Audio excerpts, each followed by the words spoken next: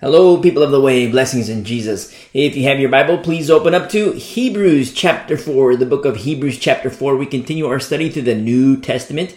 And remember, this is like a continuation of, you remember our past studies, in verse 1 here, Hebrews chapter 4, verse 1. Therefore, now we have to remember our past studies to understand the therefore. What's the therefore? Remember in the previous chapter, the writer is speaking of the first generation led by Moses, and they could not enter God's rest because of unbelief. Now, the question is posed, how could they not believe when they saw the hand of God? Well, that's precisely the point. You see, with belief is obedience, and with unbelief is disobedience. Remember, Brother James says it's a package deal. It's a package deal. Faith without works is dead. I'll give you an example. For example, say a person says, I believe in Jesus. And, it sounds good. Well, I believe in Jesus. Okay. But then the person says, I believe in Jesus, but I'm going to go do my sex, my drugs, my alcohol, and pray to Mary. Now, understand, the person says they believe in Jesus, and that's fine. But now there has to be some type of examination. A person says, I believe in Jesus, but, I do my sex, drugs, alcohol, and I'm going to go pray to Mary. Now, you hear that, and you think, okay, the guy believes in Jesus, but then you do a little examination. You look at the fruit. And is there alignment with such a person's deeds? You see? So the guy says, I believe in Jesus, but I'm going to go do my sex, drugs, alcohol, and marry. You say, okay, he believes in Jesus, but do his actions align with that? His belief. You see? Do his actions align? And in this example, the answer is no. Because, words say, I believe, and that's fine. The words say it. But the deeds, do they say otherwise? You see? Because when there's alignment to words that say, I believe, and deeds that prove, I believe, we're talking about a different ballgame. And herein lies the problem with a lot of believers, because it's like, wait a second, I believe, but they're also, we have to make a distinction between, babies and maturing in Christ and maturity in Christ. We have to make this distinction because, and also wolves, and I'll explain that. There is an agreement with babies and wolves. And this is very dangerous ground, because if you've been walking with us for a while, you remember our studies through the Corinthian letters, 1 Corinthians namely, and the first half of 1 Corinthians precisely. But there's an agreement with babies and wolves, and very, very dangerous ground. Because the wolf, I shouldn't say the wolf, wolves, plurality, wolves like arrested development. They like it. Wolves don't want saints to grow and mature because the wolf serves their father, the devil. You see? Now, babies don't understand because they're babies. And we have to be fully honest with ourselves. It's not, when you hear us say these things, babies in Christ, babies are beautiful. But we have to be very, very honest with ourselves and examine works and fruit of self. And there's examination of the pastor too, because remember formula. If you've been walking with us for a while, you know all about formula specifically for the pastors. Remember our studies through the pastoral epistles? You see? And when you examine, the teachings of the pastor, now understand the pastor's got to be qualified, full package. And you make those examinations. You make the examination unto self as well. I mean, a person says, I believe in Jesus Christ, but I still do my sex, my drugs, my alcohol. And the church I go to Hillsong.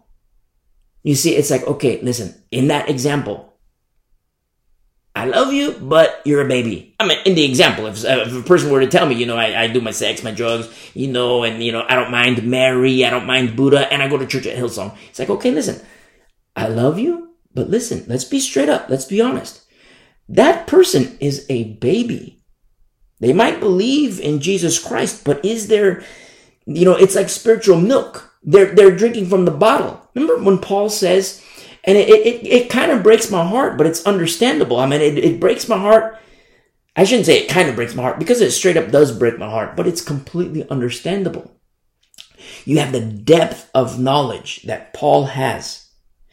And Paul says to Christians, to saints in Corinth, he says, I can't give you the deep spiritual matters. I'm paraphrasing, but that's what he says. He says, because you're babies.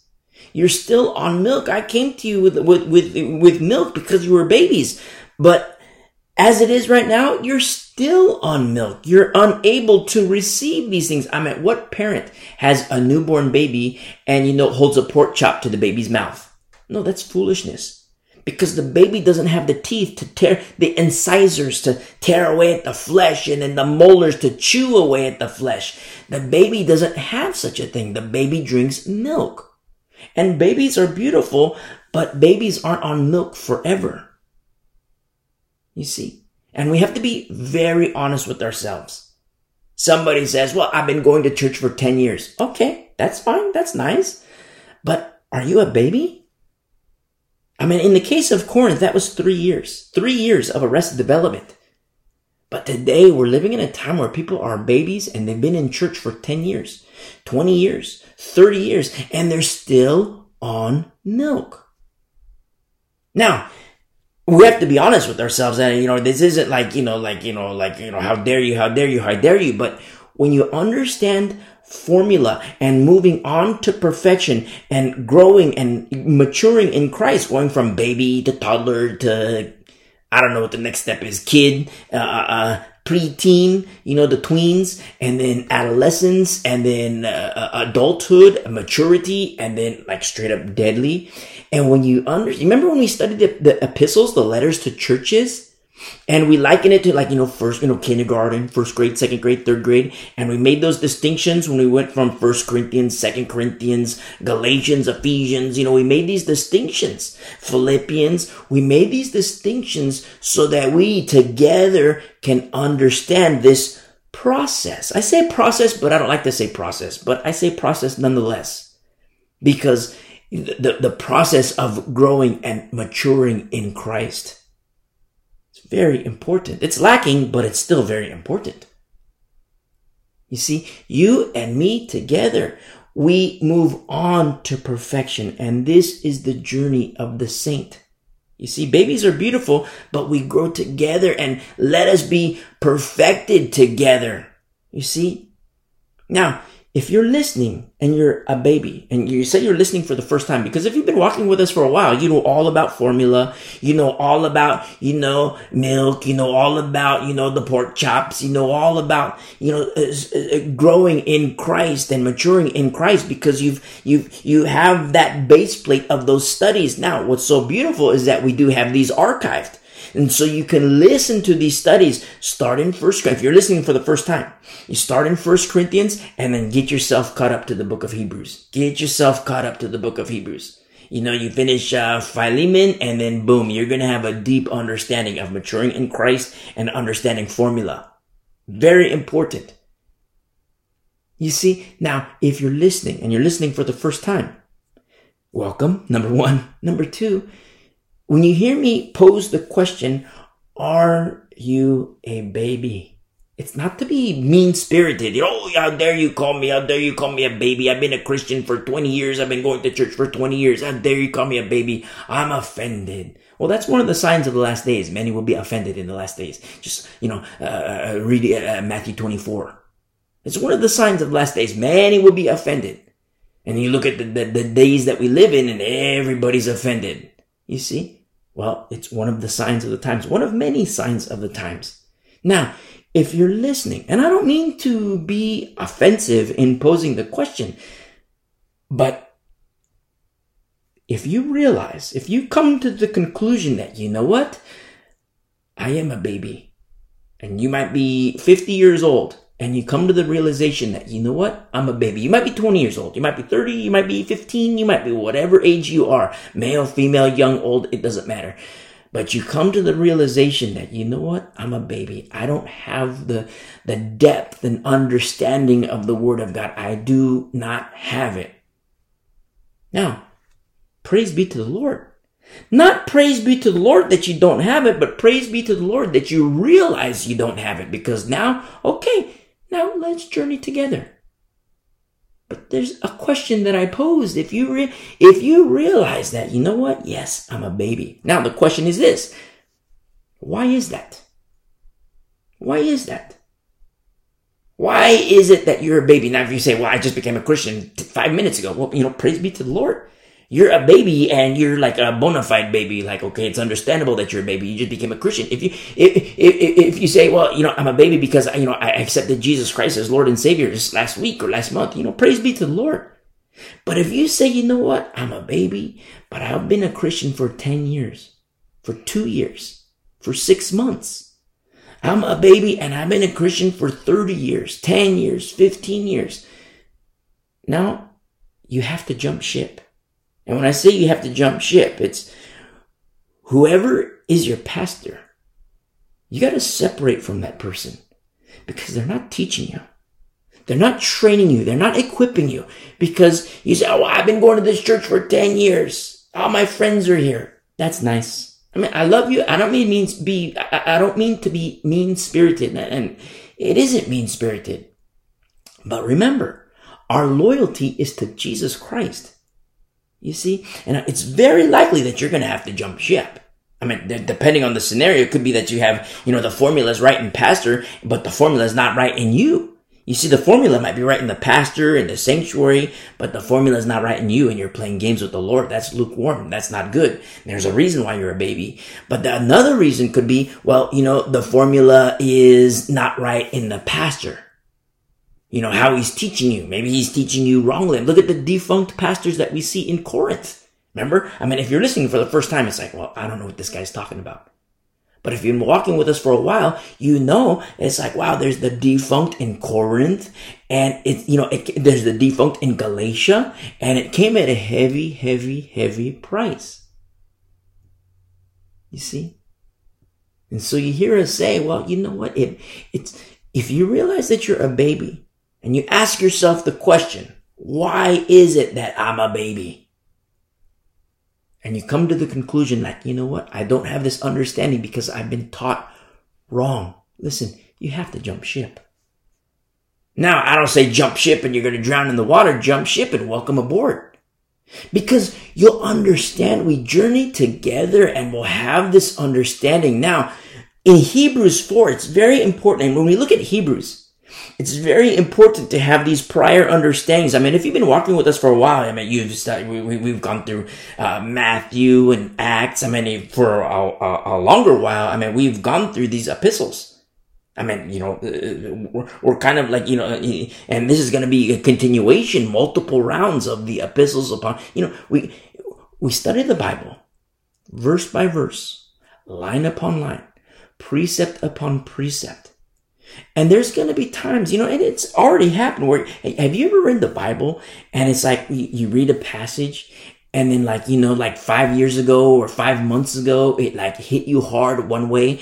And then 5 months ago or 5 months later or 5 years later, it hits you in another way. That's because the Word of God is alive and the Word of God is teaching us. The Word of God is spiritually discerned. And it's very important that as we grow and mature and become deadly and journey together to paradise, that we all have this understanding. It's not that the mature look down on the baby, because remember the rugby match from our studies in Romans? Remember the rugby match? Now you're listening for the first time. You're like, what in the world is this guy talking about? Well, all these studies are archived. And so you can listen to these studies. And you listen to these studies and then you realize wow, you know what? We are a peculiar people of the way. We are a peculiar people that's journeying together. And yes, there's babies. Yes, there's adolescents. Yes, there's mature. And yes, there's deadly. But it's like the rugby match. One doesn't look down on the other, but we together as one, the same mind, the same body, and the mind is Christ.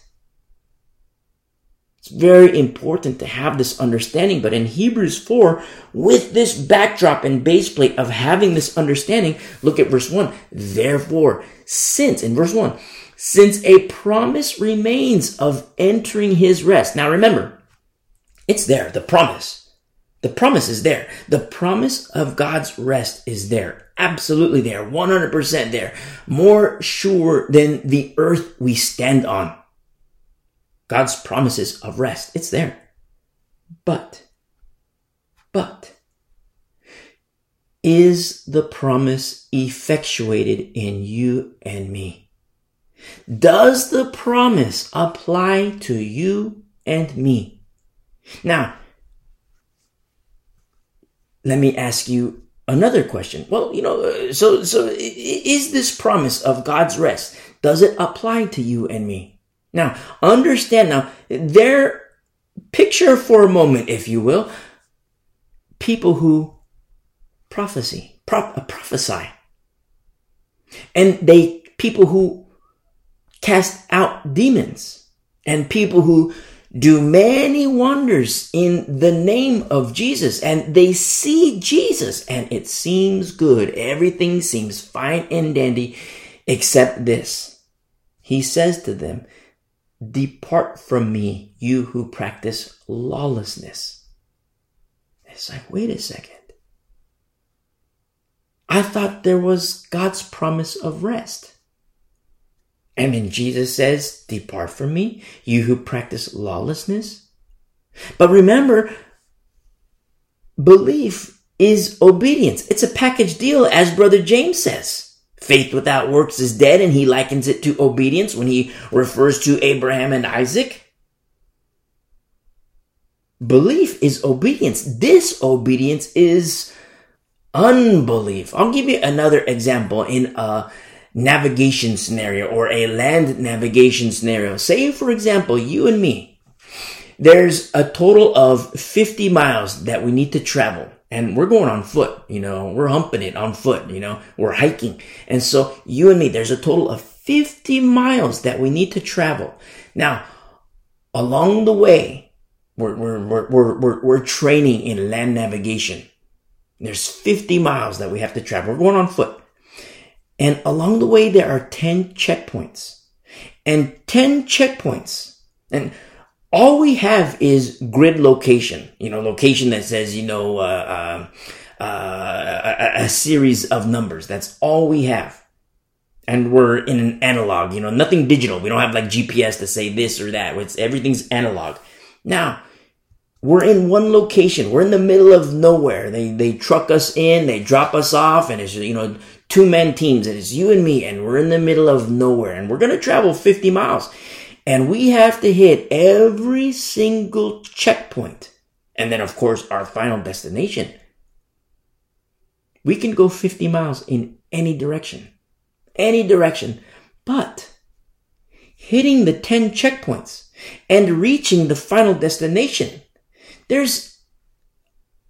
the final destination is, say, for example, it's helo evacuation. We're getting airlifted out. And that's the final destination. So we're going to travel 50 miles. We have 10 checkpoints to hit. And the final destination is our helo evacuation. Now, and this bird, it's at a very specific location at a very specific time. Now, understand that, yes, we can go 50 miles in any direction. But in order to hit the checkpoints, in order to hit the evacuation point, this requires a very, very, very specific walk.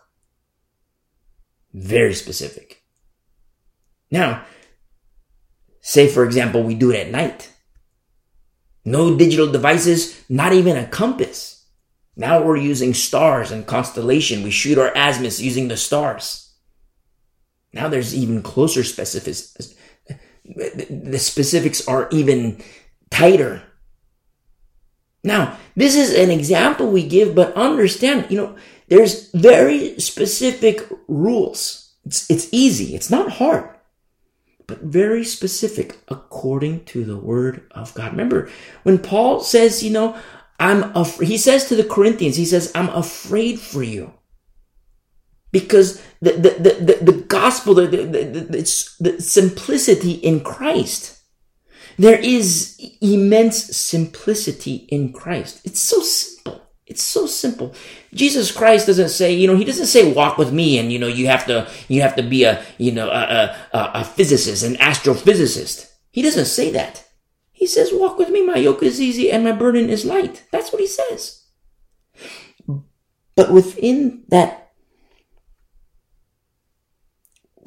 framework of the Word of God and abiding in Christ, there are instructions. There are rules.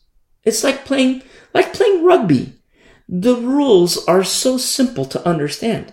So simple. But nobody goes to rugby, with the baseball bat, the mitts, and the baseball. No, because we're playing rugby. We're not going to play baseball. You see? Nobody comes to a rugby match with, a set of golf clubs. Nobody comes to a rugby match with, a bag full of frisbees. No, because we're going to play rugby. You see, there are specific rules. And it's so simple. It's so easy. But people like to twist it. I say people like to twist it. And sometimes people twist it because the person is a pseudodelphos, a servant of Satan. They present themselves as ministers of righteousness. But yet we follow the word of God. The remnant follows the word of God. Now, people in obedience to the word of God. Remember, understanding the covenants. Understanding the covenants. Remember the warning labels that came with our studies in Leviticus? The warning labels. Now, people say, you're such a legalist. You're such a legalist. Well, wait a second. How can it be?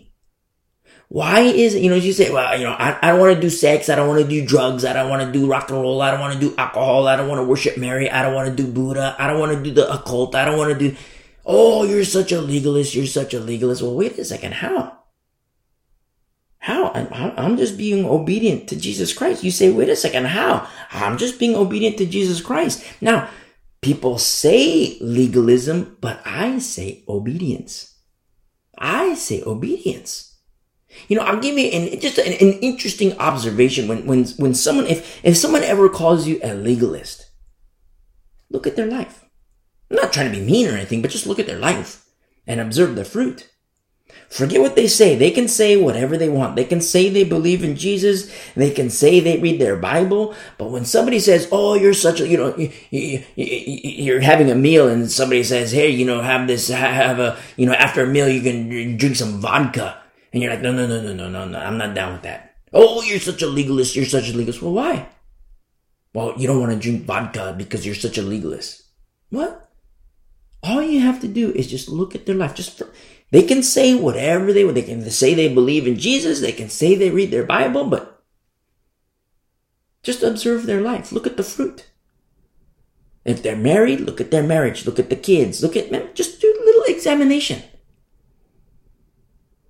Because fruit also testifies. Is it fruit of the flesh or fruit of the spirit? Flesh testifies quite loudly.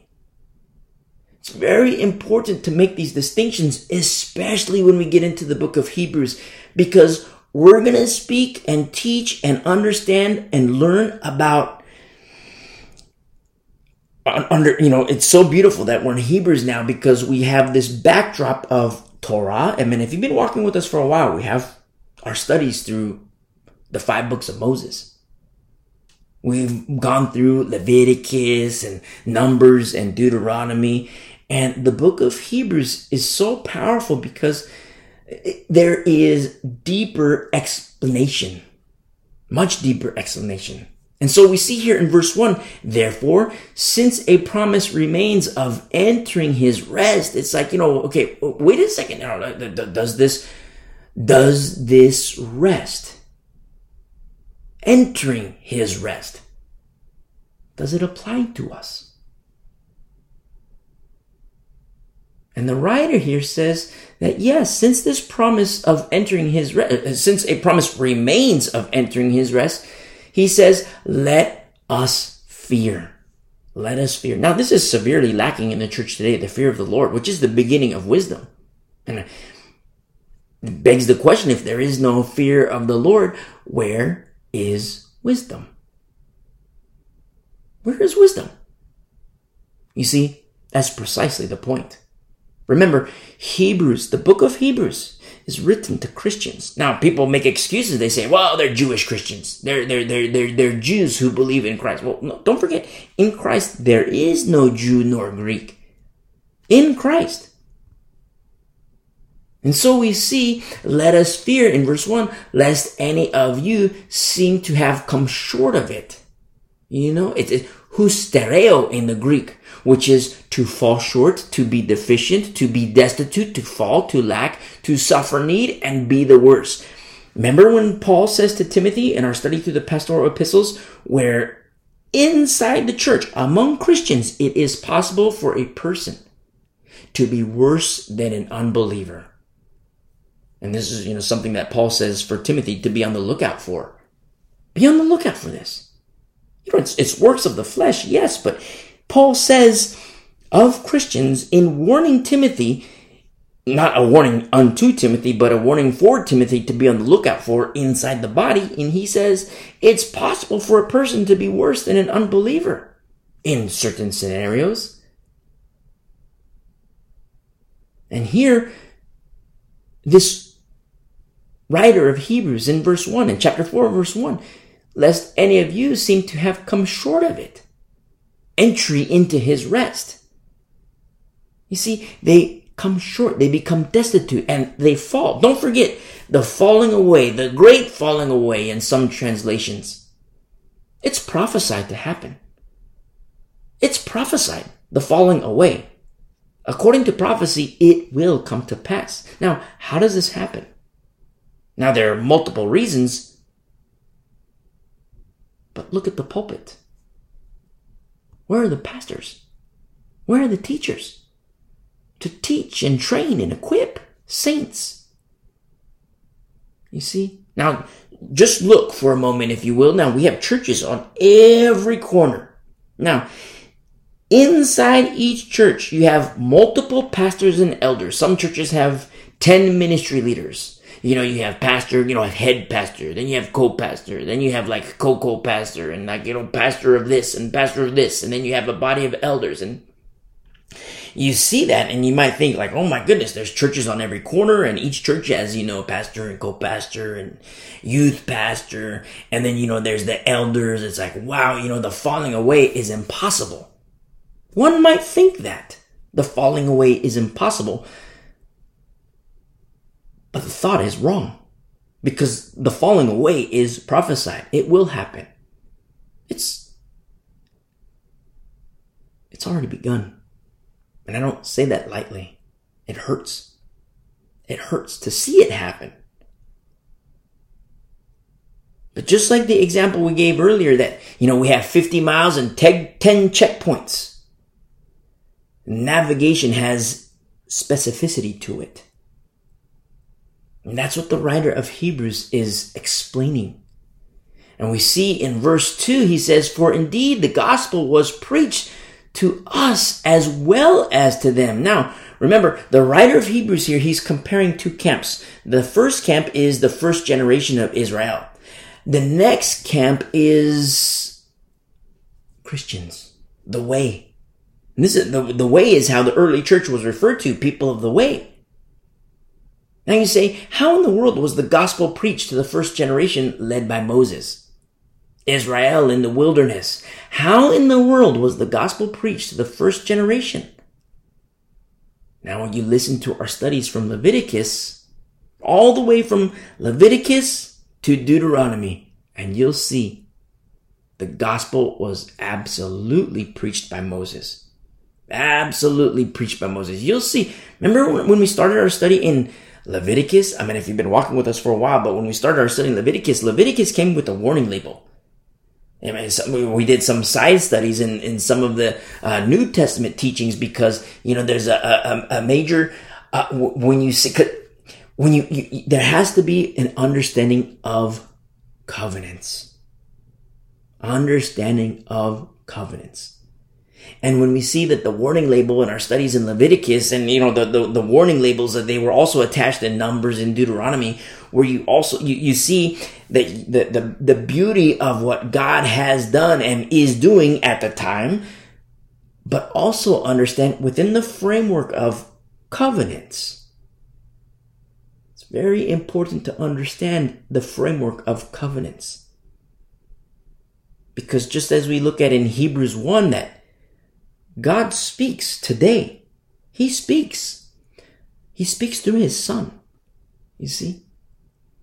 In our studies in Leviticus and Numbers and Deuteronomy, there were multiple warning labels in those studies. And sometimes side studies, when we look at, Galatians, now understanding the framework of the law, which is, yes, the law is holy, but the greater glory is in the fulfillment of the law, which is Jesus Christ. Yes, the gospel was absolutely preached by Moses. Remember, Jesus says, Moses wrote about me. You see? I mean, we don't have to, rehash that out, but everything's archived. You go back, you listen to our studies. Leviticus, Numbers, Deuteronomy, and you'll see the gospel. And so that's why the writer of Hebrews here in Hebrews 4 verse 2 says, indeed, the gospel was preached to us as well as to them, but the word, or the logos, which they heard, that first generation of Israel, did not profit them. Did not profit them. It's like, wait a second. First you say the gospel was preached to the first generation, then you say it did not profit them? That's precisely the point. You see? That's precisely the point. Because, the gospel presented to Israel, Jesus is the one who says, Moses wrote about me. So what happened? Why is it that the gospel presented to Israel did not profit them? Because it is written in verse 2, it is not being mixed with faith in those who heard it. That's the required ingredient, the mixture of faith. Now, remember in our study in Leviticus, God has very specific instructions. And he's very specific, and he doesn't like mixtures. Remember when there was such specificity to certain things, certain items, certain procedures, very, very tight specificity. Now, certain mixtures, very specific mixtures, are marvelous. I mean, the recipe for making cookies is different from the recipe for making spaghetti. There's no, you don't put chocolate chips in spaghetti. You see, the recipe for cookies is different than the recipe for spaghetti. You see, and not just recipe, but also the cooking technique, different. You bake cookies and, you do a lot of pots and pans with the spaghetti. Now, understand that this recipe, we give this example of, different recipes for cookies and spaghetti, but understand the mixture, the recipe, the law given, and the gospel was preached by Moses. Remember, Jesus says, Moses wrote about me. But that gospel, it was unprofitable because of the recipe. Because of the recipe. Now that recipe, it wasn't mixed with faith. It was not mixed with faith because faith wasn't required. In the law, faith isn't required because it's the law. Remember in our study in Romans, with the law is the realization of sin. You see, when Paul says, I didn't know I was in sin until the law was given. Now I know that I'm in sin. And that's what the law does. And in the law is death. But don't forget, in the law, there are passageways, if you will.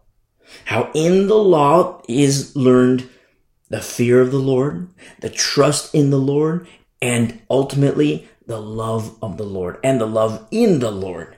These are things that are learned in the law, but not to the vast majority. You see? Not to the vast majority. And that's what the writer of Hebrews is saying here. That this gospel was preached to us as well as to them. But the word which they heard did not profit them. It was not mixed with faith in those who heard it. You see, it wasn't mixed with faith.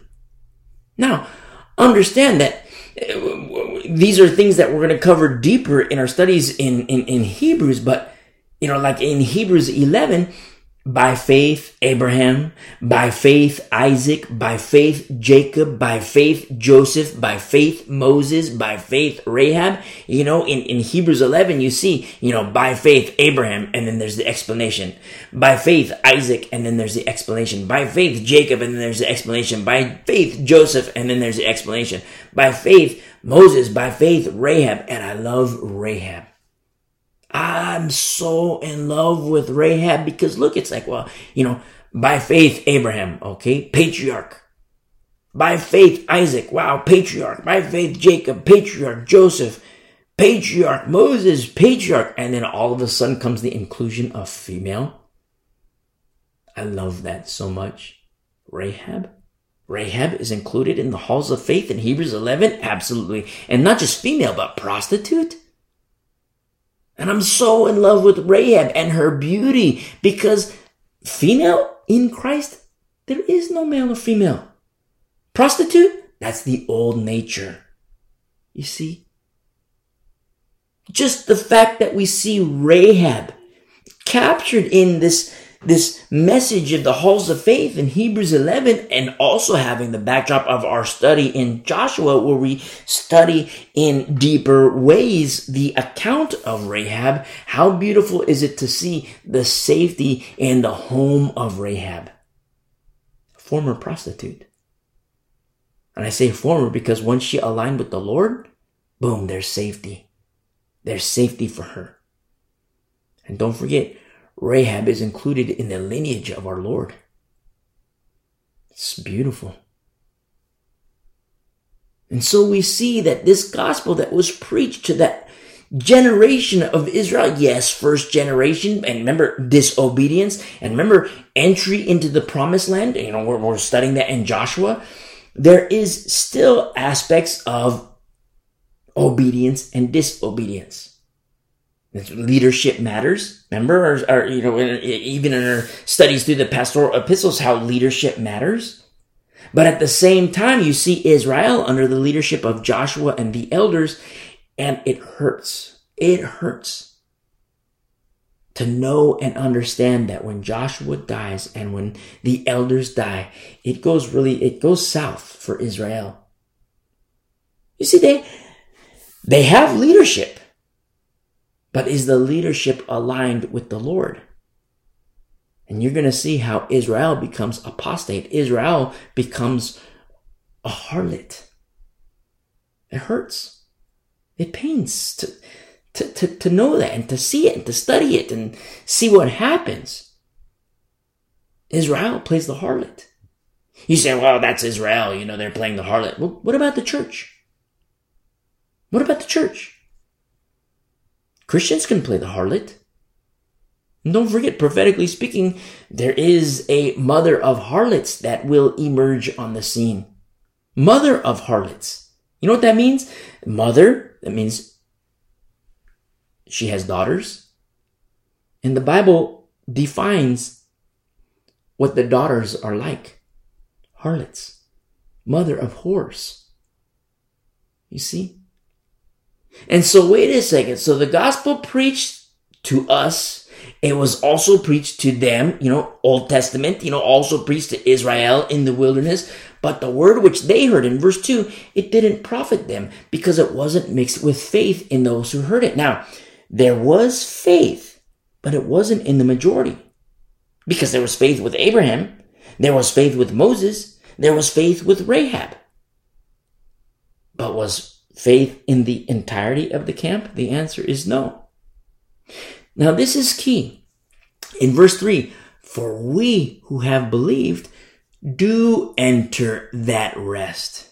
You see, the mixture of faith is the effectuation of promise. Remember, we posed the question earlier, does the promise of God's rest, does it apply to you and me?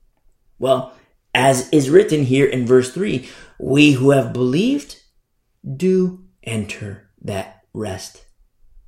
And don't forget, faith is a package deal, as Brother James explains. And just like we see, the examples given, a guy says, I believe in Jesus, but I also like my sex, my drugs, my alcohol, and I'll pray to Mary from time to time. It's like, wait a second. That's disobedience. You see? That's disobedience. It's very important to make these distinctions and to have this understanding, because it will help us. It will help us grow together. It will help us mature together, and it will help us move on to perfection together. In the camp, you're going to see babies, you're going to see adolescents, you're going to see toddlers. And when you see the babies, they're not going to stay babies forever, because there's growth and maturity happening. And we who have believed, in verse 3, we who have believed do enter that rest, as he has said, so I swore in my wrath, they shall not enter my rest. Now, the writer here of Hebrews quotes the psalmist. I swore in my wrath, they shall not enter my rest. Now notice in verse 3, although the works were finished from the foundation of the world. Now, this isn't like a predestination as taught by Calvinism and Reformed theory. This isn't predestination in that context. This refers to a biblical predestination is entirely biblical. But according to certain theories, Calvinism and Reformed, it's wrong. But biblically speaking, there is predestination. Now, understand that this pertains to biblical predestination, and the works here are the works of God. Now, since the works of God are finished from the foundation of the world, obedience is required in order to navigate through life according to the covenant. New covenant. Remember, we make the distinctions between the covenants. Obedience is required in order to navigate and, understanding the covenants. I mean, for example, you hear us say obedience is required. I don't want to sound rigid in saying that. Obedience is required. Well, remember, Brother James says faith without works is dead, because a person says, I believe in Jesus Christ, but I'm going to worship Mary. Well, if you believe in Jesus Christ, you're not going to worship Mary. Oh, I believe in Jesus Christ, but I'm going to do the Ouija boards. Well, if you believe in Jesus Christ, you're not going to do the Ouija boards. You see? Faith and obedience, it's a package deal. It's not just faith alone. It's not, Brother James, when he speaks, he says, listen, some people say I have the gift of faith and I have the gift of works. And Brother James says, hey, those are inseparable. Those are inseparable. And I don't want to sound, to apply these things with it being rigid. But I also don't want to neglect the fact that obedience, it's a package deal with belief. You see? I mean, when the writer of Hebrews says here in verse 3 that the works were finished from the foundation of the world, to give you an example, say there's a place that you and me, we've never been to before, and it exists somewhere in the world. Few have been there, but it's an established place, and very specific instructions are required to get there. Now, this established place, it's finished, it's built, it's constructed. But we have to follow proper directions and proper instructions.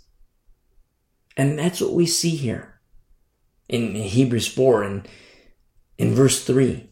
That's what we see here. God's works are done. But what about our works? You see? What about our works?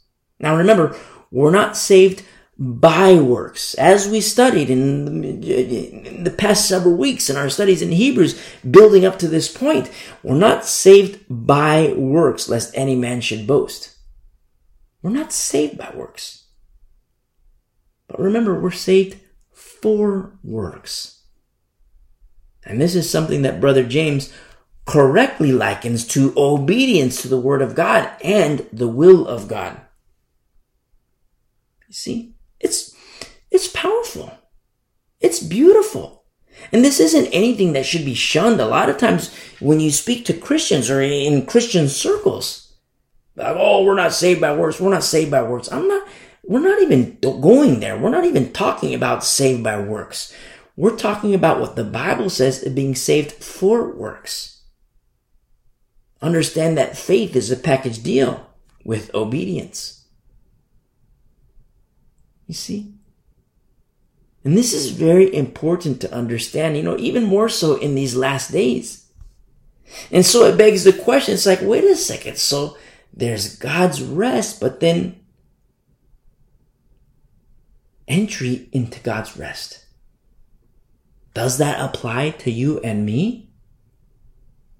Well, when you believe, just like verse 3 says, we who have believed do enter that rest. Okay, so does that mean it's done? Does that mean we're in the rest of God? Okay, we're done. No, we have to understand this. These are building blocks to deeper things. The writer of Hebrews, people say maybe Apollos. Me personally, I think Paul. Whoever wrote Hebrews has a very, very deep understanding of the Old Covenant and Torah.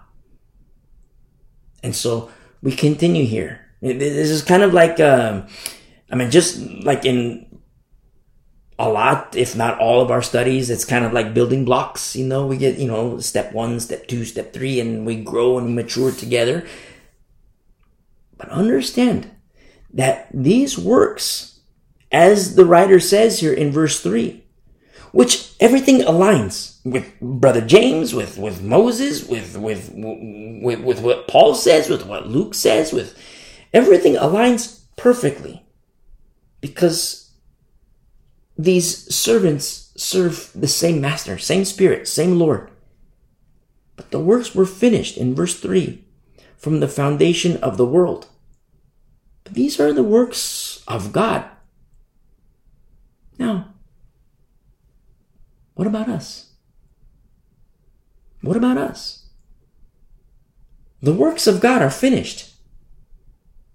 What about your works? What about my works? I'll put it another way. What about your obedience? What about my obedience? Just like the example we gave earlier where, we're going to go 50 miles and we're doing land navigation. We have 10 checkpoints. The checkpoints, they're already laid out. They're already there. We're going to go 50 miles and we're on foot. Reaching each checkpoint at a very specific time.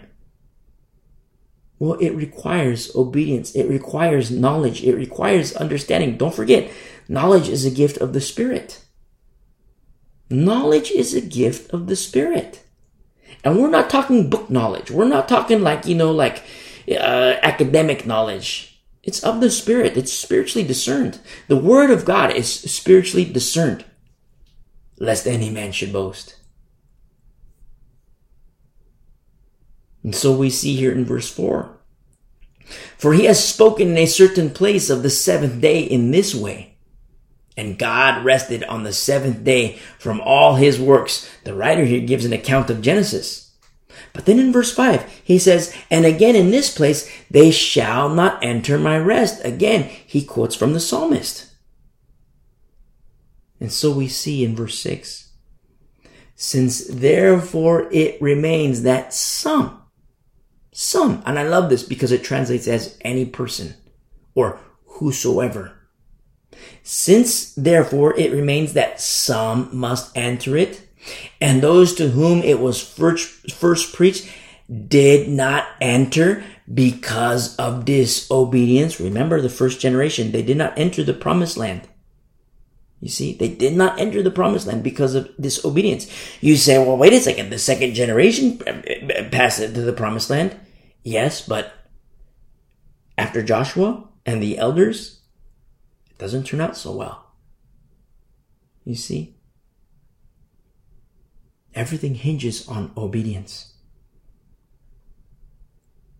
We see in verse 7 again, he designates a certain day. God decrees, how it translates, God decrees a certain day, is saying in David. We're not talking about the psalmist now. We're talking about David. You say, wait a second, there's a major gap of time between Moses and David. That's a pretty big span of time. There's a span of time between Moses and David and Paul and us today. But I love that. You know why? Because the Lord, who never changes, speaks. You see? And you have his vessels, his servants who are rightly tuned with the Lord. Moses says, thus saith the Lord. David, thus saith the Lord. You have Paul, thus saith the Lord. This intimacy with the Lord. Same master. And so we see that in David, he designates a certain day, God designates a certain day, saying in David, today, after such a long time. Now in verse 7, this spans centuries where the Lord speaks. You have this alignment of vessels, alignment of servants where, like you read the Bible, you read what John says, it aligns with what Paul says, which aligns with what Isaiah says, which aligns with what the psalmists say, which aligns with what Moses says, which aligns to what Joshua says. Why? Same Lord. You see? Same Lord. Intimacy. Alignment of servants. In the same household, same master. Moses, David, and the writer of Hebrews here. And so you see what's happening here is this explanation about God's rest. And we see here in verse 7, he designates a certain day, saying in David, today, after such a long time, as it has been said, today, if you will hear his voice, do not harden your hearts. Do not harden your hearts. Notice in verse 8, for if Joshua had given rest, understand that, their rest of the flesh and rest of the spirit are not the same. Not the same. Rest of the flesh, rest of the spirit are not the same. We can fly to Bora Bora, for example. We can fly to Bora Bora, and we'll have rests. We'll share in some laughs. We'll exhale and relax. But that's rest of the flesh. We're going to fly back to the same problems, the same drama. Rest in the Lord? It doesn't need Bora Bora. You could be anywhere. Rest in the Lord. You could be anywhere and have rest in the Lord. But remember, verse 3. With belief in Jesus comes entry into God's rest. Because there's moments in the Old Testament where there is rest. But it's deeper. It's much deeper. In the Old Testament, there is rest. But just like we see here in this example, we can go to Bora Bora and, have rest and relaxation. But it's of the flesh. There is a rest that is much, much, much deeper. And these are things that are going to be deeply explained as we get deeper in our study in Hebrews. I mean, I don't want to cut you short here and just say, well, that it's much deeper, but you'll understand. In the course of time, you're going to understand because we're going to get to chapter 5, 6, 7, 8, 9, 10, and you're going to see, oh my goodness, how beautiful is it what the Lord has done. And when you understand the covenants, when you understand the law, which is still holy, but there is a greater glory in the fulfillment of the law. and fulfillment of promise unto Abraham. And then you see, wow, Lord, you are good.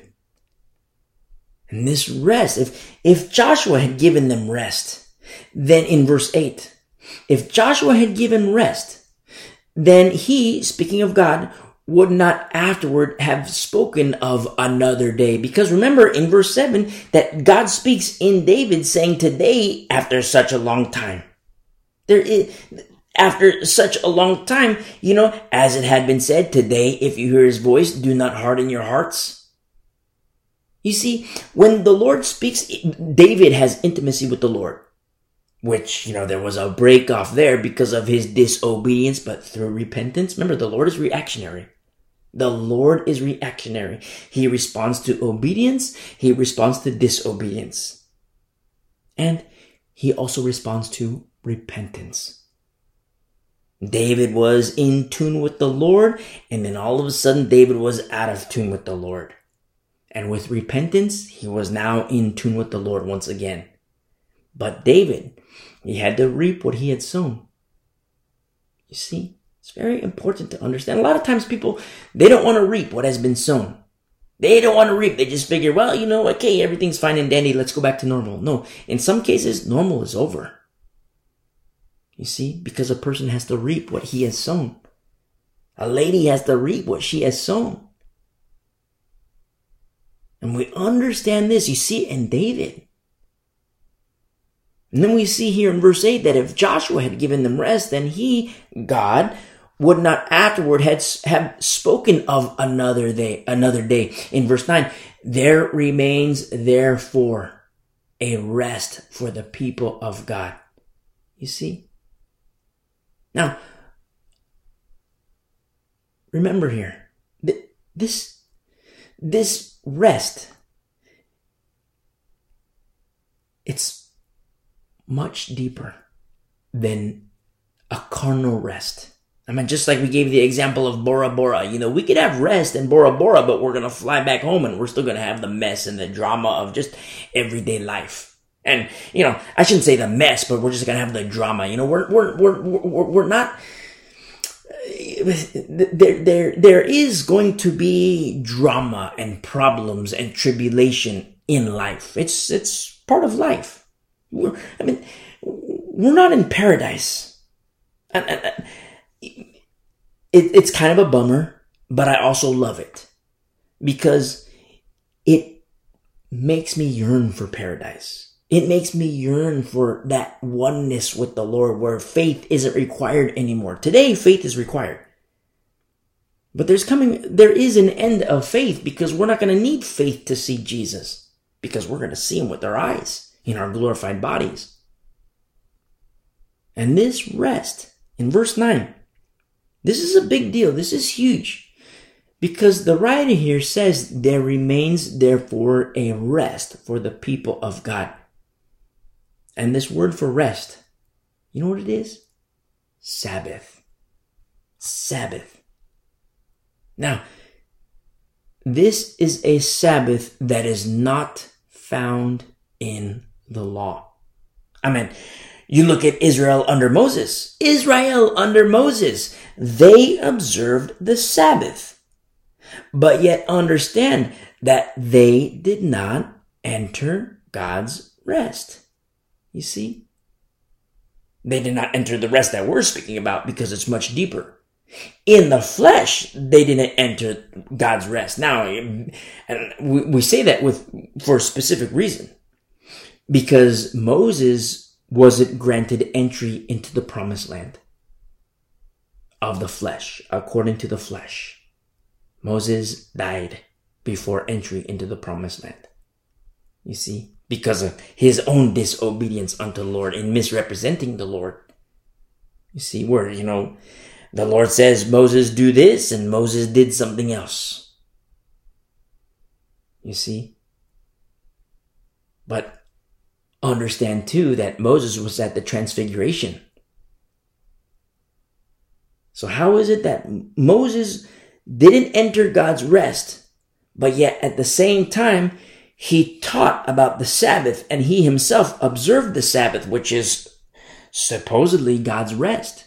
Well, according to the flesh. How many times do we say that when we're in a study in the Torah, when we're studying Leviticus, Numbers, Deuteronomy? Observe Israel according to the flesh. Because there is a Sabbath day, rest for your muscles, rest for your mind, just rest. But understand, there's something deeper that the Lord is showing through that. And through that, we see a deeper rest, which is the real Sabbath.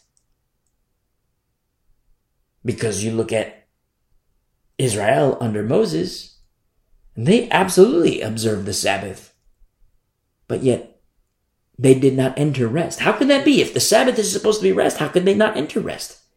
Because it's much deeper. Remember, the law, think of that passageway.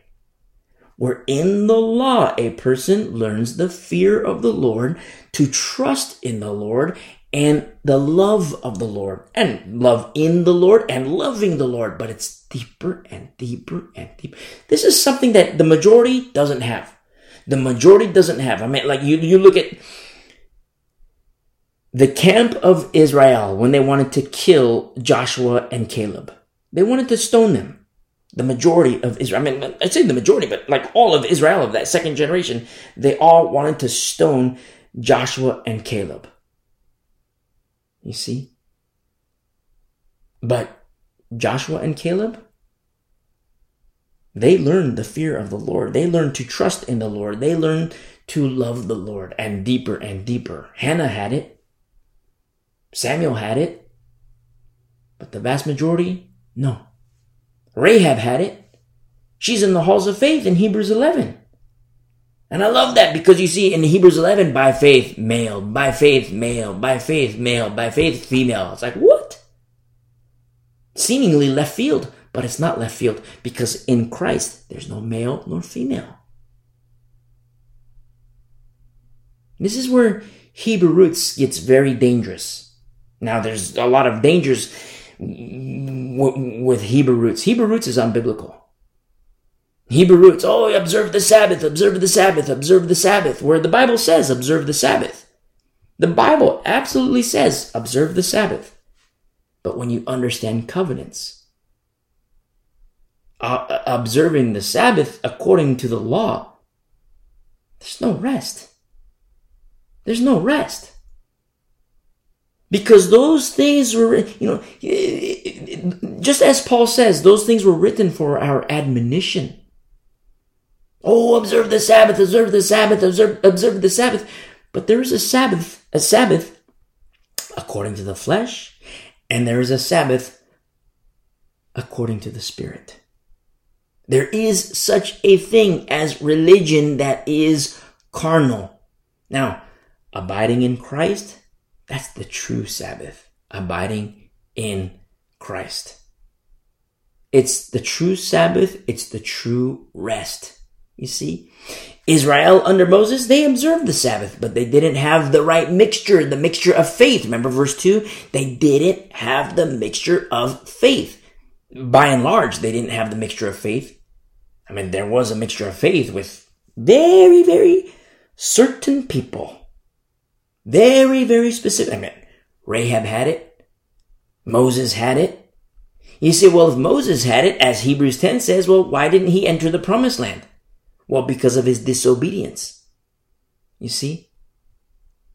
And just understanding and knowing that fact and that reality, it points to a greater promise, a greater rest, a greater Sabbath. And I speak of paradise. The promised land according to the Spirit. Not the promised land according to the flesh. The promised land according to the Spirit. You see, the mixture of faith. The Hebrew roots movement is very dangerous. Very, very dangerous because it's an exit door. It leads people away from Christ. Now we have our archive study about Hebrew roots. Listen to those studies. It's very important because it's on the rise in these last days. A lot of Christians today, they see the problem in the church. And so they say, well, you know what? I want more church government. I want more because, this church is, look at Hillsong. Hillsong is a mess. You look at Hillsong, that's just a straight up mess. You see the mess today, but biblically, the mess was, years and years and years ago. But like right now, we're seeing the fruit of those things, the fruit of those errors. But, people say, you say today, like Hillsong is a mess, and yeah, it's a mess, but the mess was long ago. Now, not a lot of people saw the mess long ago, but the ones who did see the mess long ago, they understand formula. They understood formula. And they say, well, there's no alignment here. There's no alignment there. There's no alignment here. The Bible says 1, 2, 3, and there needs to be 1, 2, 3. But here we see X, Y, Z. There's that disconnect. You see? And so a lot of times people, they see the mess that's happening in the church, which is prophesied. The falling away is prophesied. The crazy town in the church, that's prophesied to happen. And Christians are seeing that and realizing, they say, you know what? I need to go to a place where there is heavy church government, because heavy church government is going to prevent this crazy town from happening. But unbeknownst to the Christian, they say, I need heavy church government. And there are two main sources where there's heavy church government. And it is found in Reformed theology, Calvinism is Reformed theology. It's found in Calvinism and it's found in Hebrew roots. And they figure, wow, I'm going to run to safety. I'm going to go to Hebrew roots because you know what? This crazy town isn't going to happen. Or you know what? This crazy town, it's forcing me. I'm going to go to this Reformed church. It's Calvinistic. And so I need heavy church government because I don't want crazy town. But they're not running to safety. They're running into something that's much worse. Much, much worse. You know why? Because there's the semblance of righteousness, but it's wicked. See? Hebrew roots, that's the exit door. It's also crazy town. Calvinism, Reformed theology, also crazy town. Now we have all these resources. Listen to our studies. These resources are intended to help you so that we together can mature and journey together. It's very important to have these understandings because, you talk to a Hebrew roots person, observe the Sabbath, observe the Sabbath. Well, Hebrew roots, that brand of Sabbath is according to the flesh. It's carnal. The Bible testifies of these very things. Under Moses, they did not enter this deeper rest. There was rest for the muscles and the bones and, a long work week, and there's rest for the bones. There's rest for the aching muscles, and there's rest. Yes, absolutely rest. But it's carnal. It's of the flesh. The deeper rest, the deeper Sabbath. You see? Remember verse 3, we who have believed do enter that rest. And here we are in verse 9, there remains therefore a rest for the people of God. And verse 10, for he who has entered his rest, this is the believer, has himself also ceased from his works. And you know how this translates in the Greek? This is works unto self. He who has entered his rest, he who has entered God's rest, has himself also ceased from his works, or translates as works unto self, as God did from his. You say, wait a minute. You're saying that God's works are unto himself? And listen, that's precisely what I'm saying. That's precisely what the Bible says. Because remember, Jesus is the good shepherd. He's the one who says, I and my Father are one. His works are unto himself. What are those works doing? Bringing you and me to our Father. Bringing you and me to our Father. hallowed be his name. You see? Now, what about works, our works? Unto self?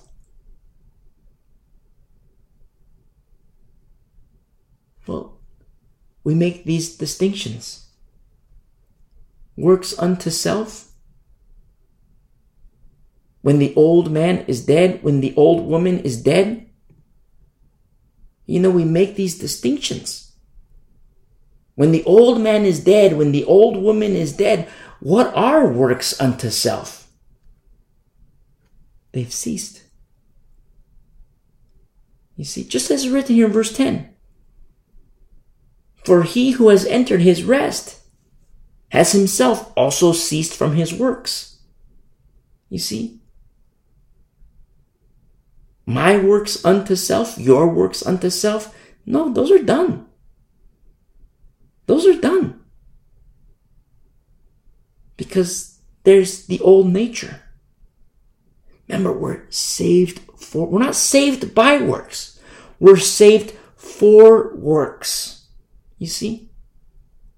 Do you remember in our studies through the pastoral, not just the pastoral epistles, but in the epistles, the letters to the churches, how we make the distinction between field and worker? Very important to make these distinctions. And when you're in the pews, if you're a pew Christian, that's not to be shunned. It's beautiful to be a pew Christian.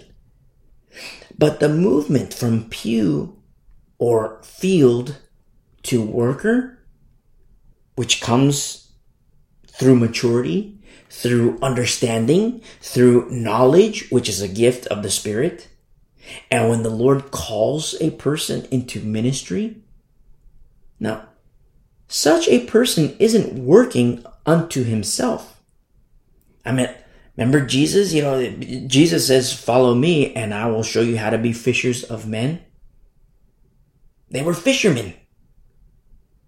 They were doing, working for their remember that the dad was in the family business. The fishing was their family business. It's like, oh, look, that's my plan in life. I'm born, my dad was a fisherman. I'm born and now I'm going to be a fisherman and I'm going to, keep the family business going. And Jesus Christ says, follow me and you will be fishers of men. I will teach you how to be fishers of men. Now, born again, look at Peter. Did Peter continue in the family business? No, he continued in God's business. He ceased from his works. And now his works are unto the Lord. See, we're not saved by works, but we're saved for works, just as the Bible says. As God did from his. It's like, well, wait a second. Understand, God's works has ceased from his works as God did from his. These things, just as we see that in verse 3, they were finished from the foundation of the world. They were finished. But understand that knowing that they were finished from the foundation of the world, you see, a lot of times what happens is that people like to explain this in terms of a predestination that is according to Calvinism and Reformed theology, which is unbiblical, where they also get into God predestines people to heaven and God predestines people to hell, which is a lie from the pit of hell. But in order to get from point A to point B in a predestined manner, it's just like GPS. Listen to our study, predestination biblically explained. It's just like GPS.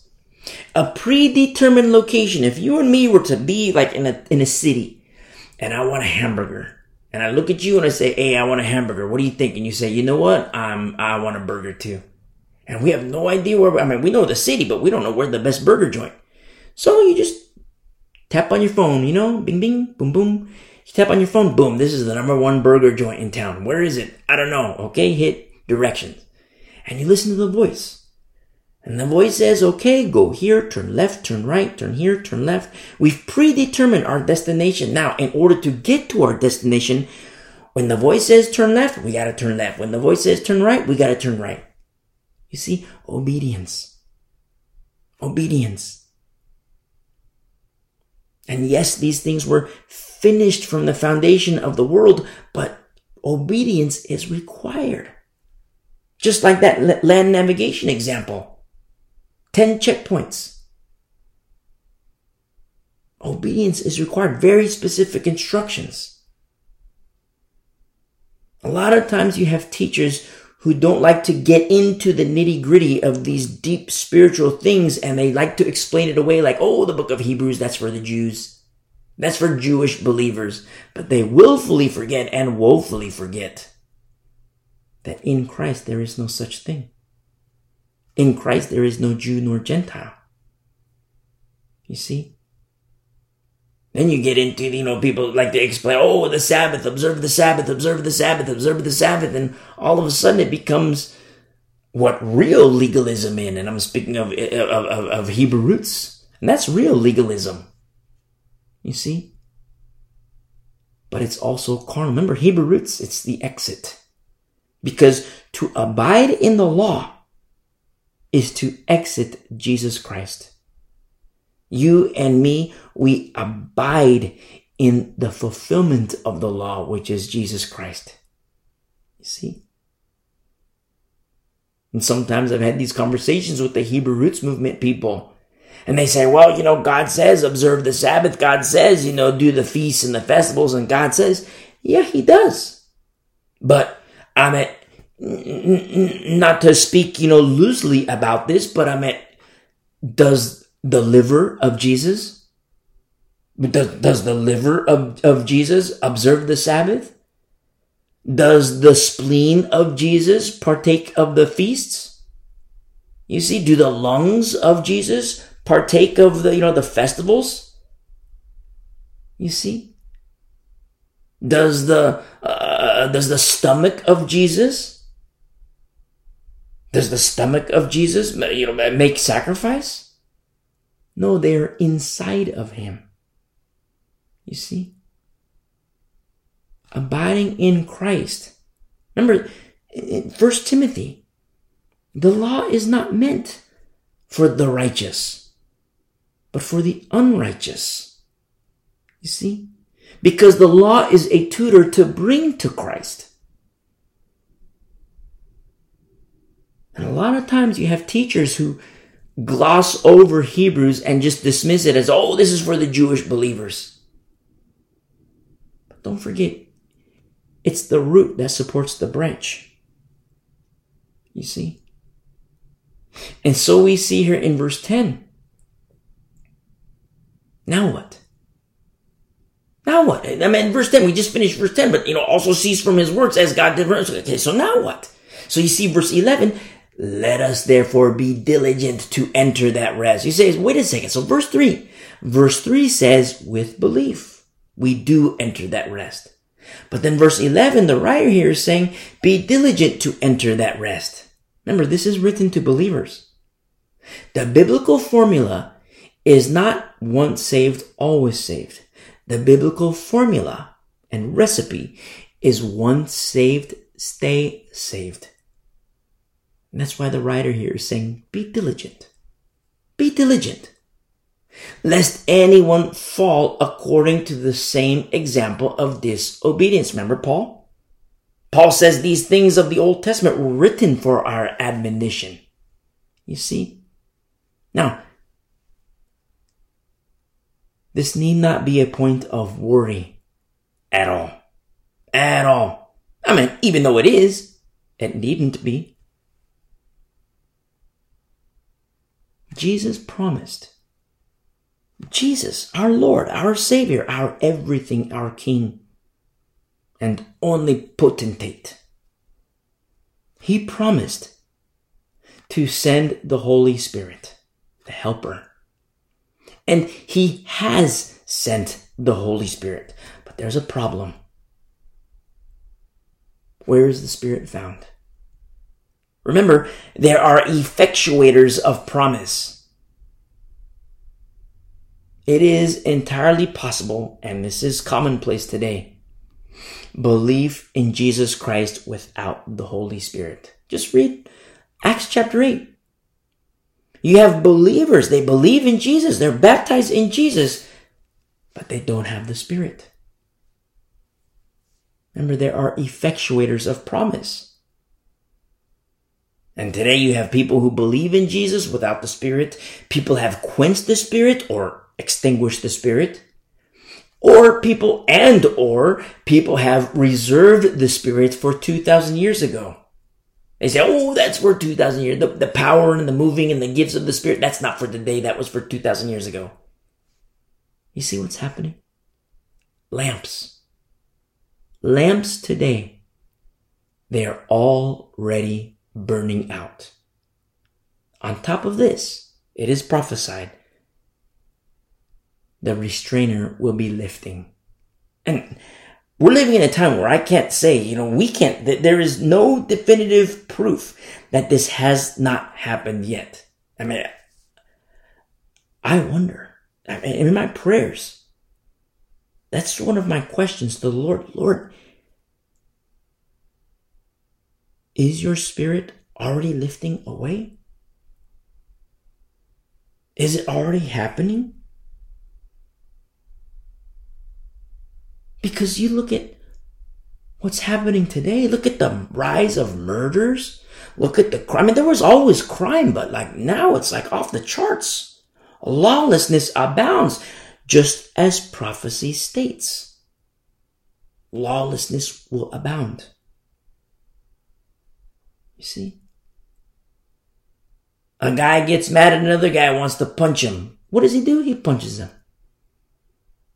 A guy wants to knock out a lady. He knocks out the lady. A guy wants to have sex with a lady. He rapes her. Lawlessness abounds. Remember, the ministry of the Holy Spirit goes into the world to convict the world of sin, of righteousness, and of judgment. And people were created. Eternity written on the hearts. Where someone can have a thought in their head oh no, I'm not going to kill that guy. No, I'm not going to do the rape. No, I'm not going to punch that guy. No, I'm not going to do this. But now, has the ministry of the Holy Spirit begun to lift from the world? And if so, where can the Spirit be found? I'll give you the answer. The Spirit is found with those who have oil in their lamps. You see? And you figure, well, okay, that's a good thing, for oil to be in the lamps. Yes, it's a beautiful thing, very important thing. But understand, prophetically speaking, lamps will burn out. You see? But the remnant is different. The remnant is different. The remnant stores her oil. And so,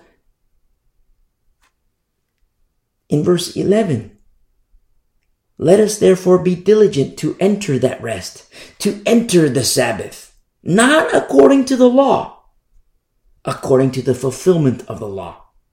You see? Lest anyone fall according to the same example of disobedience. In verse 12,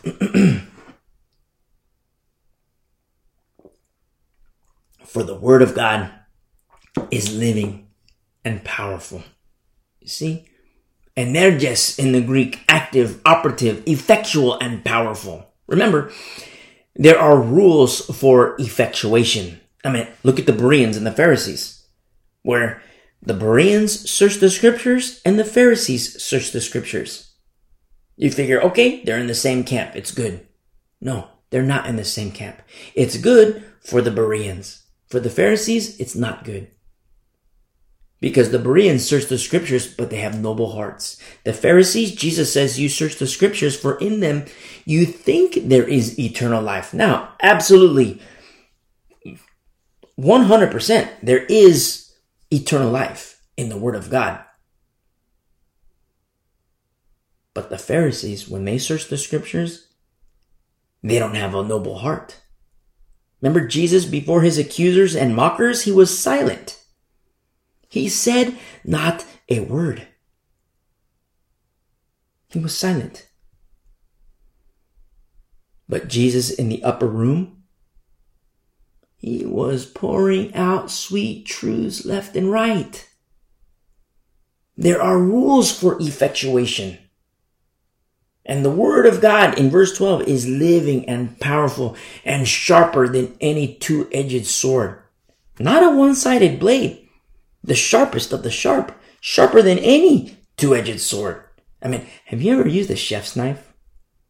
I'm not talking like a $10 job. I'm talking like, $1,000 chef's knife. I mean, I thought, okay, $10 job, go to the 99-cent store, get a chef's knife, 99 cents, okay, I can cut my tomatoes. But with a chef's knife, like the real deal chef's knife, the tomatoes slice themselves. The Bible is sharper. The Word of God is sharper. Piercing. In verse 12 it says piercing, penetrating, even to the division of soul and spirit. Notice the separation of soul and spirit. Now, there's the carnal mind and there's the spirit mind. You're able to discern because of the Word of God. You see? You're able to discern because of the Word of God. I mean, before I was a Christian, I didn't have this discernment. Before you became a Christian, you didn't have this discernment. But now that you are a Christian, now that we are Christians, now we do have discernment. Now, there are levels of discernment. I mean, a baby discerns differently than, the adult. You see? Now there's growth and maturity in Christ. I mean, when I was a baby Christian, there was a level of discernment. But as you grow and mature, it changes, it adjusts. You see? Deeper, deeper, deeper, deeper. And that's the separation of soul and spirit. Where, before I knew Christ, I didn't know any of this. Before you knew Christ, you didn't know any of this. Now look, here we are, studying the Word of God together. After the Word of God has penetrated our heart and mind. You see? Remember, formula must be understood.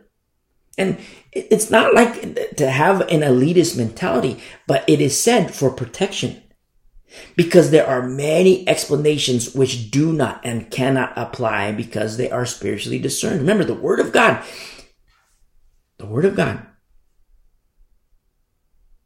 it's not handled like literature or taught like a college course. It's spiritually discerned. I mean, in Acts 8, how many times have we referenced Acts 8? And Philip, not to knock his ministry, it's a beautiful ministry. People were coming to Christ. He was an evangelist. He had prophetess daughters, beautiful prophetess daughters. And praise be to the Lord. But not to say there's anything bad with the ministry of Philemon. He was called of the Lord. But also understand that people came to Christ. People believed in Jesus and received the baptism of Jesus. And you figure, well, wow, that's a good thing. And yes, it's a good thing. But there were people, when they became Christians and they believed in Jesus and the baptism, they received the baptism of Jesus. It was John and Peter. When they came to town, they discerned that they did not have the Spirit. John and Peter had the Spirit. But they were able to discern that these new believers, fresh Christians, baby Christians, they believe in Jesus, but they do not have the Holy Spirit. You see? And then they laid hands on them and they received the Holy Spirit, except for one, Simon, because of wickedness. You see? The Word of God is not handled like literature.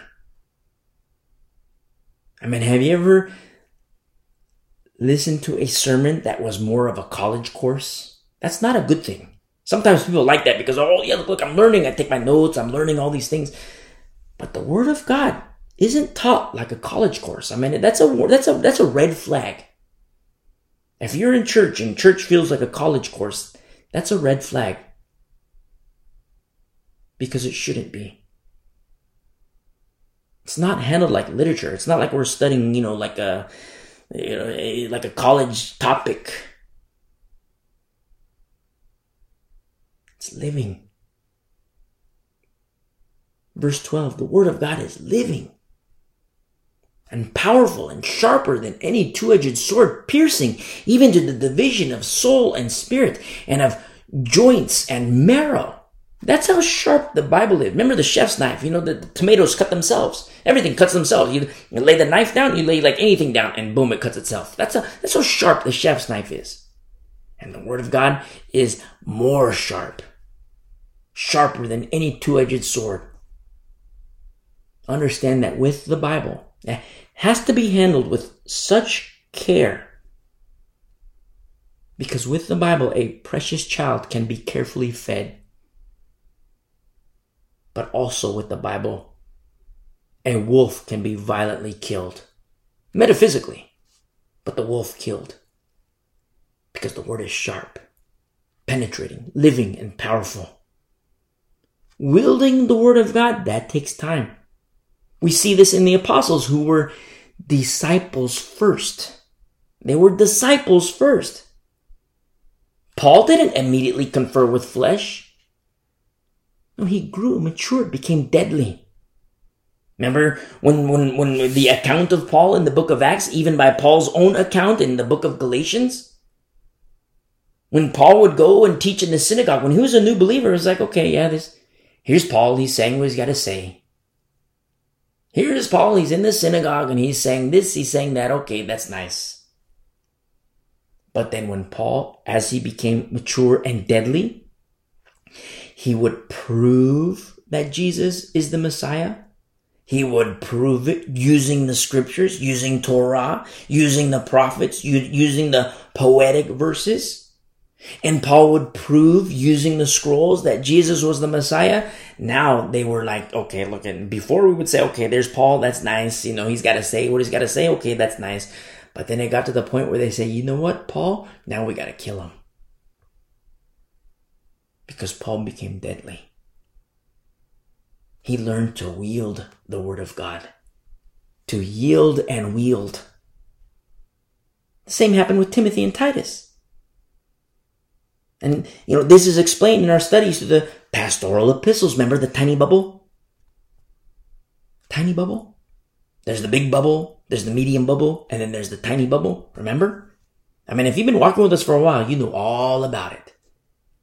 But if you're a new listener, purpose in your heart and in your mind to listen to those prior studies. It's important because we're living in the last days. And speaking of the Word of God, which is living and powerful, look in verse 12, and is a discerner of the thoughts and the intents of the heart. You see, the Word of God is living. And the Word became flesh. The Word discerns. Remember, there's a big difference between Berean and Pharisee who both search the Scriptures. The Bereans search the Scriptures and the Pharisees search the Scriptures. For the Bereans, eternal life. For the Pharisee, no eternal life. You see?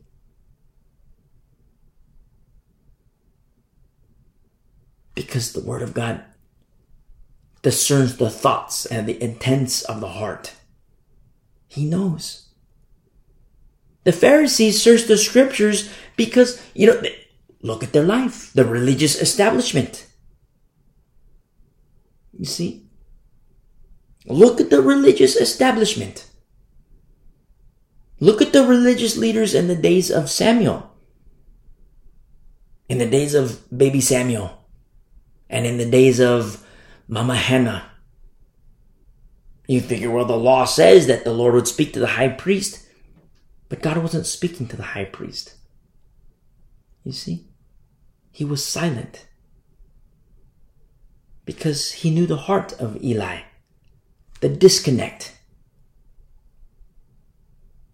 Jesus before his accusers, silent. God to Samuel, he spoke. Samuel was on the right frequency. Samuel had alignment with the Lord. You see? Look at Jesus in the upper room. Alignment with the Lord. Jesus before his accusers, silent. You see? And the Word of God is living and powerful. But the Lord knows the heart. And so we see here in verse 13, and there is no creature hidden from his sight, but all things are naked.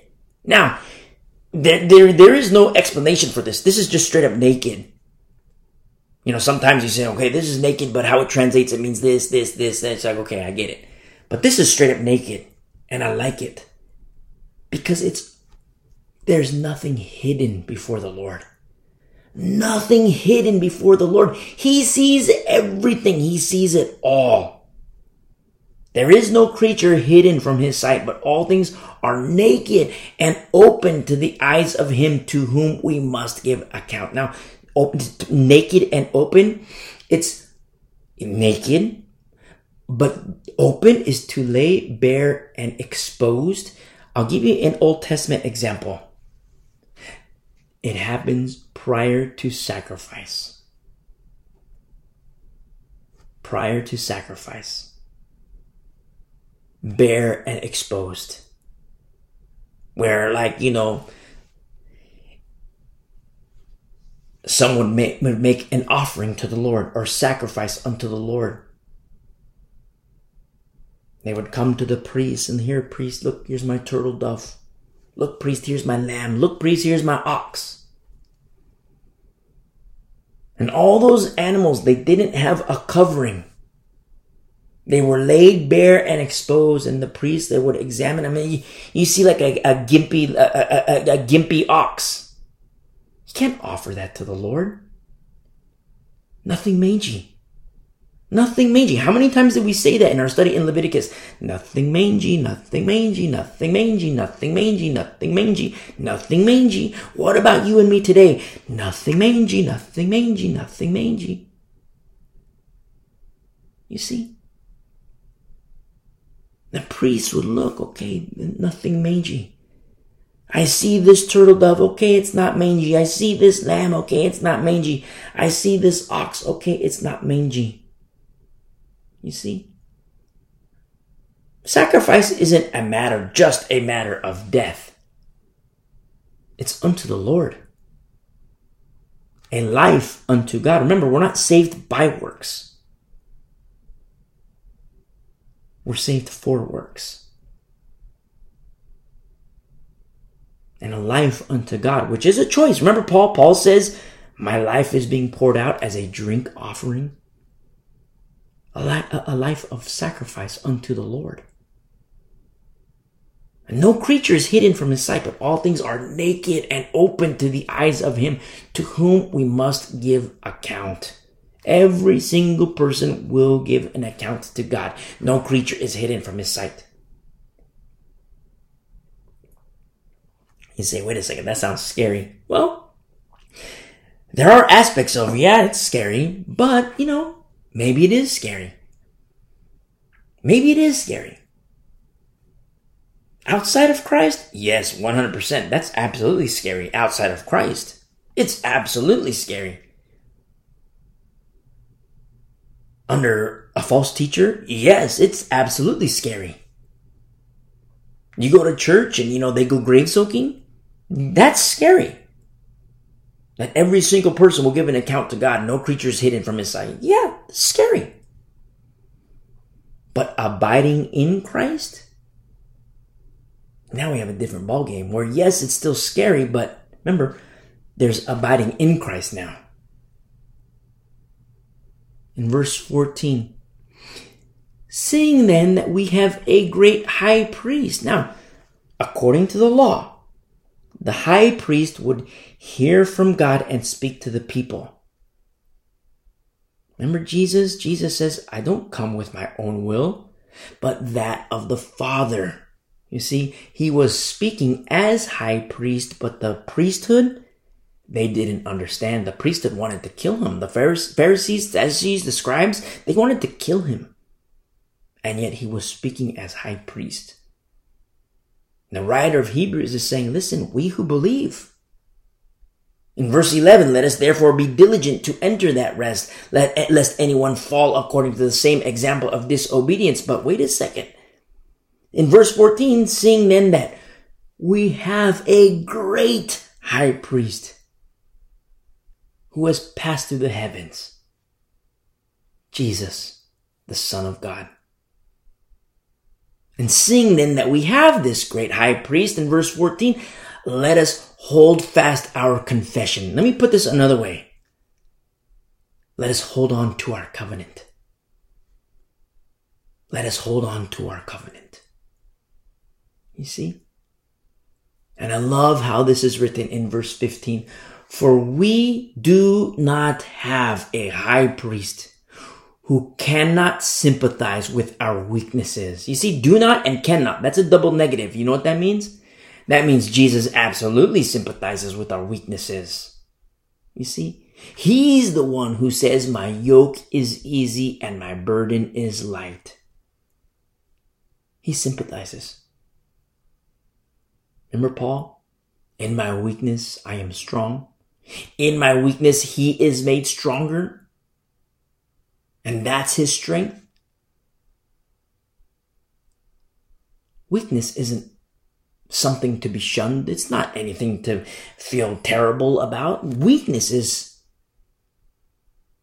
it's beautiful. It's beautiful. Lord, I'm too weak. Lord, I'm too weak.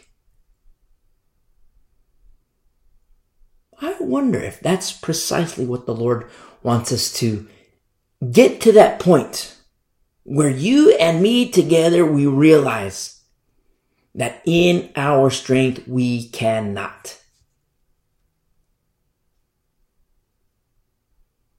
But in our weakness, he is made stronger. Paul came to that point. Peter came to that point. You see, weakness is lovely. Weakness is beautiful. Because our high priest, he sympathizes with our weaknesses. And in that, there is strength. And we're talking strength. You see? Notice here, in verse 15, but was in all points tempted as we are, yet without sin. You see, temptation isn't a sin.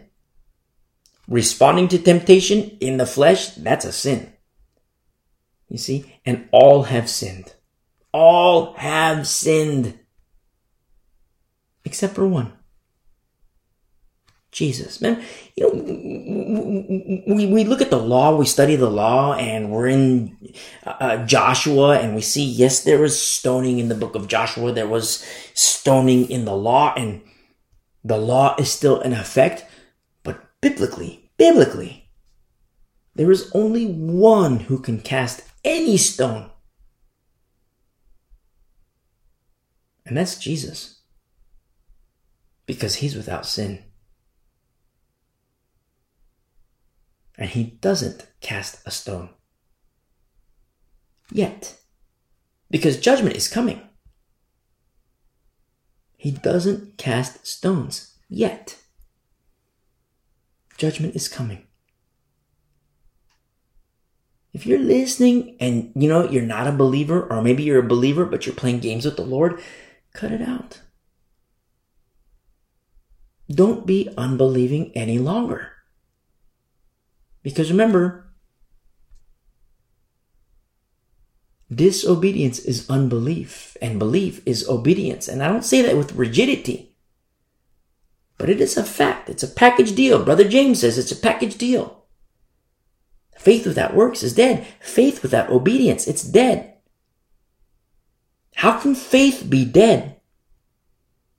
Faith is dead through disobedience. You see? But you said we all have sinned. Yes, we all have sinned. But we can sin less and less and less. You're never going to be sinless. I'm never going to be sinless. We can sin less and less and less and less and less and less and less.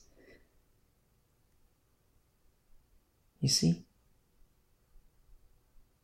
And then we die. But death has no sting. Why? There's no second death. And then comes the glorified body. There is a generation that will not see death. That's the rapture of the church, which is a pending matter. You see? He's not without sin. Jesus Christ, our high priest. And he sympathizes with our weaknesses. That's why you and me, abiding in Christ, rejoice in weakness. You and me, we can rejoice in weakness. It's not a bad thing. It's beautiful. Because that's how Christ is made strong. And so we see here in verse 16, let us therefore come boldly to the throne of grace that we may obtain mercy. You see, obtaining mercy isn't a one-time deal. It's not a one-time deal. And just like, we said earlier, you're never going to be sinless. I'm never going to be sinless. We can sin less and less. And the sins I commit today are far different from the sins I committed 25 years ago. Far, far different. And when I'm dead, I'm not going to sin anymore. You see? And don't forget the sin, to him who knows what he ought to do and does not do it, to him it is sin. You see, the Lord knows, this guy's a baby, this lady's a baby. They're new believers in Christ. So, there's like a low bar. I mean, according to the flesh, you don't expect a 2-year-old to do calculus. You see, that would be foolishness. If you expect a 2-year-old to do calculus, that's not good, because you're in the wrong. It's not going to happen. But in the course of time, that 2-year-old can do calculus. You see, because he or she has to grow and mature in Christ.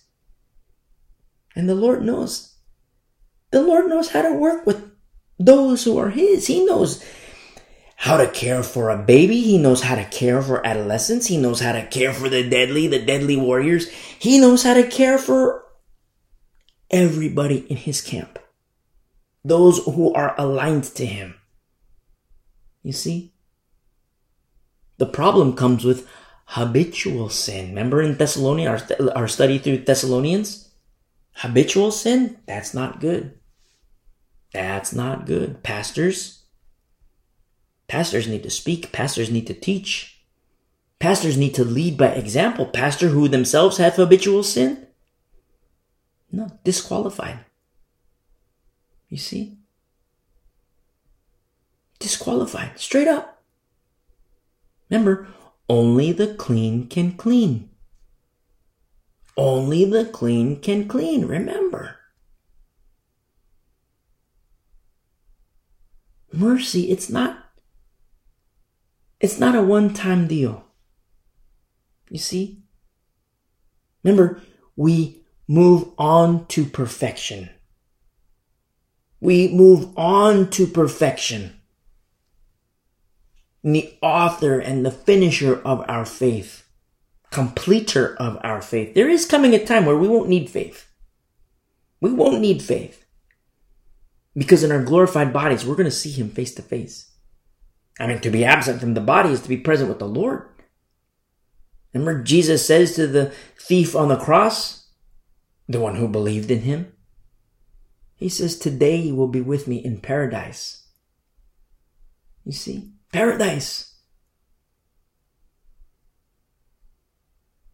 And so the writer here in verse 16, now that we know these deep truths, and we're going deeper too. I mean, we get in chapter 5, 6, 7, we're going to go deeper, deeper, deeper.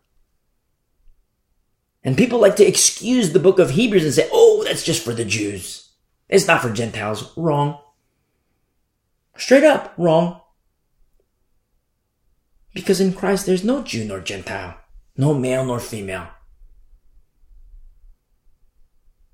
Let us boldly come to the throne of grace, that we may obtain mercy and find grace to help in time of need. I so love the Word of God.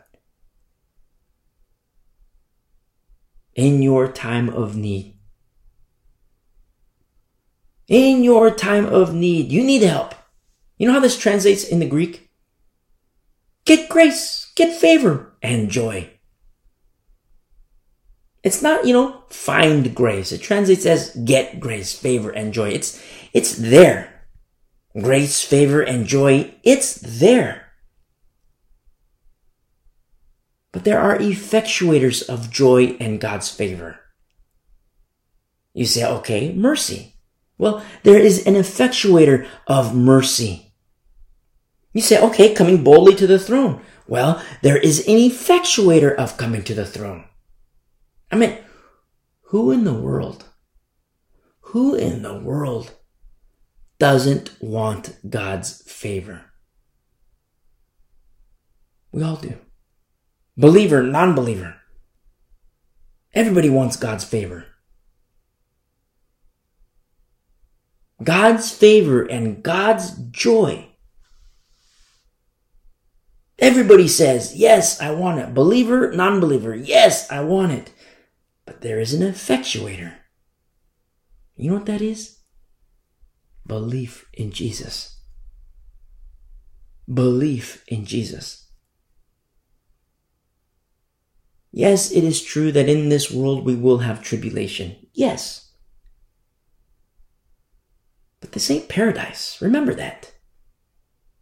This ain't paradise. It testifies of this world. And yet in this world, we can have these gifts of grace and favor and joy. You see, oneness, intimacy with the Lord. Obtaining mercy, boldly coming to the throne of grace. And the prime effectuator of all of this is belief in Jesus Christ. Remember, belief is a package deal. Belief is a package deal. And all I do is I echo the words of Brother James as the Spirit led him. It's a package deal. You see? It's so beautiful because when we come to the end of the book of Hebrews, you're going to be blown away. What God has done. Yes, there was the completion, the works of God were finished from the foundation of the world. And oh my goodness, what our God has done. Remember, until the seed, the first covenant until the seed, and then you have the seed and, the effectuation of seed, and you look at the lineage and Rahab included in that lineage, and then you see Mary, and then by the Spirit, born of a virgin, and then boom, and then Jesse. All these, it's so beautiful. And then you have the seed which died and rose again. And we're going to see in Hebrews, it's like, until a seed dies. Remember the stump in our studies through the Old Testament, the stump? And you have the root of Jesse. What the Lord has done. What the Lord has done, you see? Taste and see that the Lord is good. to the beautiful people of the way, a remnant of these last days. God bless you. I love you.